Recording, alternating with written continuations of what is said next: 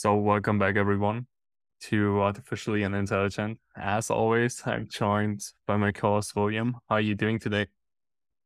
All good, all good. And this is, yeah, it's a good day to record a podcast. Yeah, it's rainy. You don't really want to step outside. So let's do some Exactly. podcasts No, and no outside recording here. perfect. Today we are again a little bit more on the applied side. So we wanted to highlight another tool, which is FastAPI, which is a web framework for building APIs. And an API basically is your endpoint and you can use it on top of everything. So whether it's an API that's serving your model, so basically a model as a service architecture, or whether it's an API to something entirely else, that's totally up to you. But to me, FastAPI has quickly become my go-to library. There are a bunch of others out there like Flask and Django, which are more like the older versions of it, which were quite popular. And Django is like still a little bit more of the status quo for bigger companies. But Fast API is getting more and more attention from most people, especially because the ecosystem around it keeps growing. And it's very usable, it's very fast. And it's easy to get started, but also very nice to extend and increase the performance of it. Maybe we can just go on a brief tangent here just to state what an API is for people who are just getting started or just might not know it. I mean, I this is not my domain here, but maybe you can just highlight what an API actually is and what it means. So basically, an API is an endpoint. So think of it like it's basically connected to an URL, like any website, but as opposed to showing you a website, it is returning values. So basically, you can give it inputs and it's returning outputs. And most APIs are configured nowadays with JSON. So basically, you send some form of JSON to it and you receive a JSON out of it. And what you're sending to it can be stuff like files, but it can also be just a string or a number. Then the endpoint is doing all the calculation, executing the code, and returning a value in response. Okay, yeah. And what about Fast API? When did it start to grow and like when did people realize it's the benefits of it and started to use it? So I think I first heard about it 2 or 3 years ago. Before that, I was mostly working with Flask, and it became quite popular because it made it really easy to build an endpoint, an API endpoint. And if you're building an API endpoint, basically you have different request methods. So you're also always as a client in the end. So the client can also be your front end, for example. You're sending a request, and your request in the most cases is a get or a post request. And in the get request, basically you're requesting data. In the post request, you're sending some data, but you also can get some data back in return. And Fast API, it's built on top of Starlight, which is a framework for the web parts. I think it really got recognition once Pydantic was added to it. And Pydantic is a framework for data validation. So basically it allows you to give the inputs certain restrictions. And this is type restrictions, but you can also do more advanced validations. So for example, I could say one of the inputs of my endpoints has to be an integer, but at the same time, the integer has to be between 1 and 10. And this is like just one example of how I could use that. And Okay, yeah. and what's like another like key feature of Fast API is actually the documentation. So for every time you deploy an endpoint, Fast API automatically generates a documentation for you, which you can look at the endpoint. So you basically have the URL of your endpoint, and then you just type as a path /docs, and then you can see the different endpoints you have to find, also the type of request you have to send there. And you can also see the input data it requires. And you can directly test it just basically in a no-code fashion, which makes it quite nice to work with and to test. So how do you open up, like when you want to integrate it or when you want to work with it in a, let's say, an IDE or something like that? What is it like to spin up an example? How many lines of code in order to, understand how the API actually works, and what are the kind of normal setups when you start from the get-go? So basically, every time when you start to work with FastAPI, you import the library and you define an app. So basically, an app is your entire endpoint, which is managed, and each app can have multiple endpoints, and each endpoint is defined with a path. So in this path, for example, in AI use case, can be something like predict, and you can call the endpoint over that path. And the only thing you have to do is call your function like in regular Python. And in the line before that, you hit it with a decorator. And the decorator is always an @ sign, like in your email. And then you say add app and then dot post for a post request or dot get for a get request. And that's basically, then you name your endpoint, and that's basically all you have to do. And then FastAPI takes care of all the rest. Is it used only for web development, or can it be used for mobile app development? You talked about an app. Is it used anywhere for iOS development, Android, or is it mainly just for browser calls? So in the end, it's called an app. It's made for backend, so you can use it for anything, whether it's a web app or an iOS app. You just have to make the calls, and you always can call it from any front end you might configure. And what's the beauty about it? It's quite easy to set up. It's easy to start, and it doesn't have a lot of dependencies, so it's quite lightweight. Is it built mainly for Python? Can you use it for anything else, or is it just kind of Pythonic in a sense? It's Pythonic. And that's the beauty of it, why it's so nice to work with, because it was purpose built for Python and to be really Pythonic and be in the style of Python. And that's, in my opinion, why it's so easy and so fast as well. And especially the developer ecosystem around it. You have Pydantic, for example, for type checking, but you also have Celery for if you want to use workers. So basically, in an API endpoint, when I'm doing a post or a GET request, you have the issue you mostly work within a time limit. So if you deploy it to a server on Heroku, for example, you have 30 seconds for the request to be handled. I think in Google Cloud, you have up to 5 minutes. But if you have some longer running tasks, so for example, if your AI model takes a long time to process, you typically use workers. And a worker is basically the API endpoint is called, it takes the data and it hands it off to a worker, which keeps on running in the background and executes your code. And for that, the FastAPI, for example, has the Celery library, which is also really great to work with.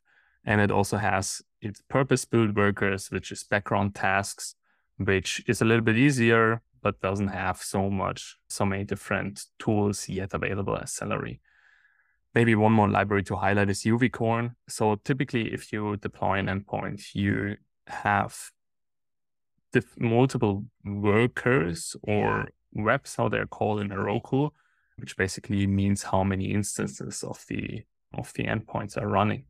And this is done usually with Uvicorn, which configures your server, assigns it an address and a port, and then configures the endpoint to it. So you can actually have the address and you can call it from your front end or wherever else you need it. Okay. So if FastAPI is Pythonic, it has all of these great services that can be included, as you talked about, Celery and the other ones. Is it then mainly created for the sake of simplicity, but also for Python is used heavily for machine learning operations and everything that around machine learning in general? So How do you use it with machine learning models and the AI? So typically, the most common way to serve AI models nowadays is model as a service. And if we're talking about model as a service, you also have an endpoint which you're calling with your input and you're getting your results back. And to serve it, you usually just wrap the function which is doing the AI processing with the decorator. For FastAPI, just deploy to a server, and then basically it executes your machine learning code as well. And if you need like a GPU, this is typically handled by AWS or by your configuration. What about web GPUs? Can it integrate these? Because this is something where that people want to use nowadays, that you kind of launch your application just right in the web. What do you think? Have you tried it out?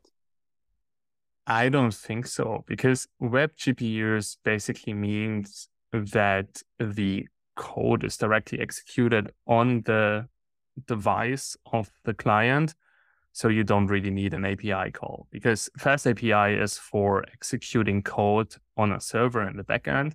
If you're using web GPU, you typically execute the code directly on the client side, which means on the client's own desktop on its own GPU. I think it's more WASM, which is WebAssembly, which is looking into integrating web GPU more deeply.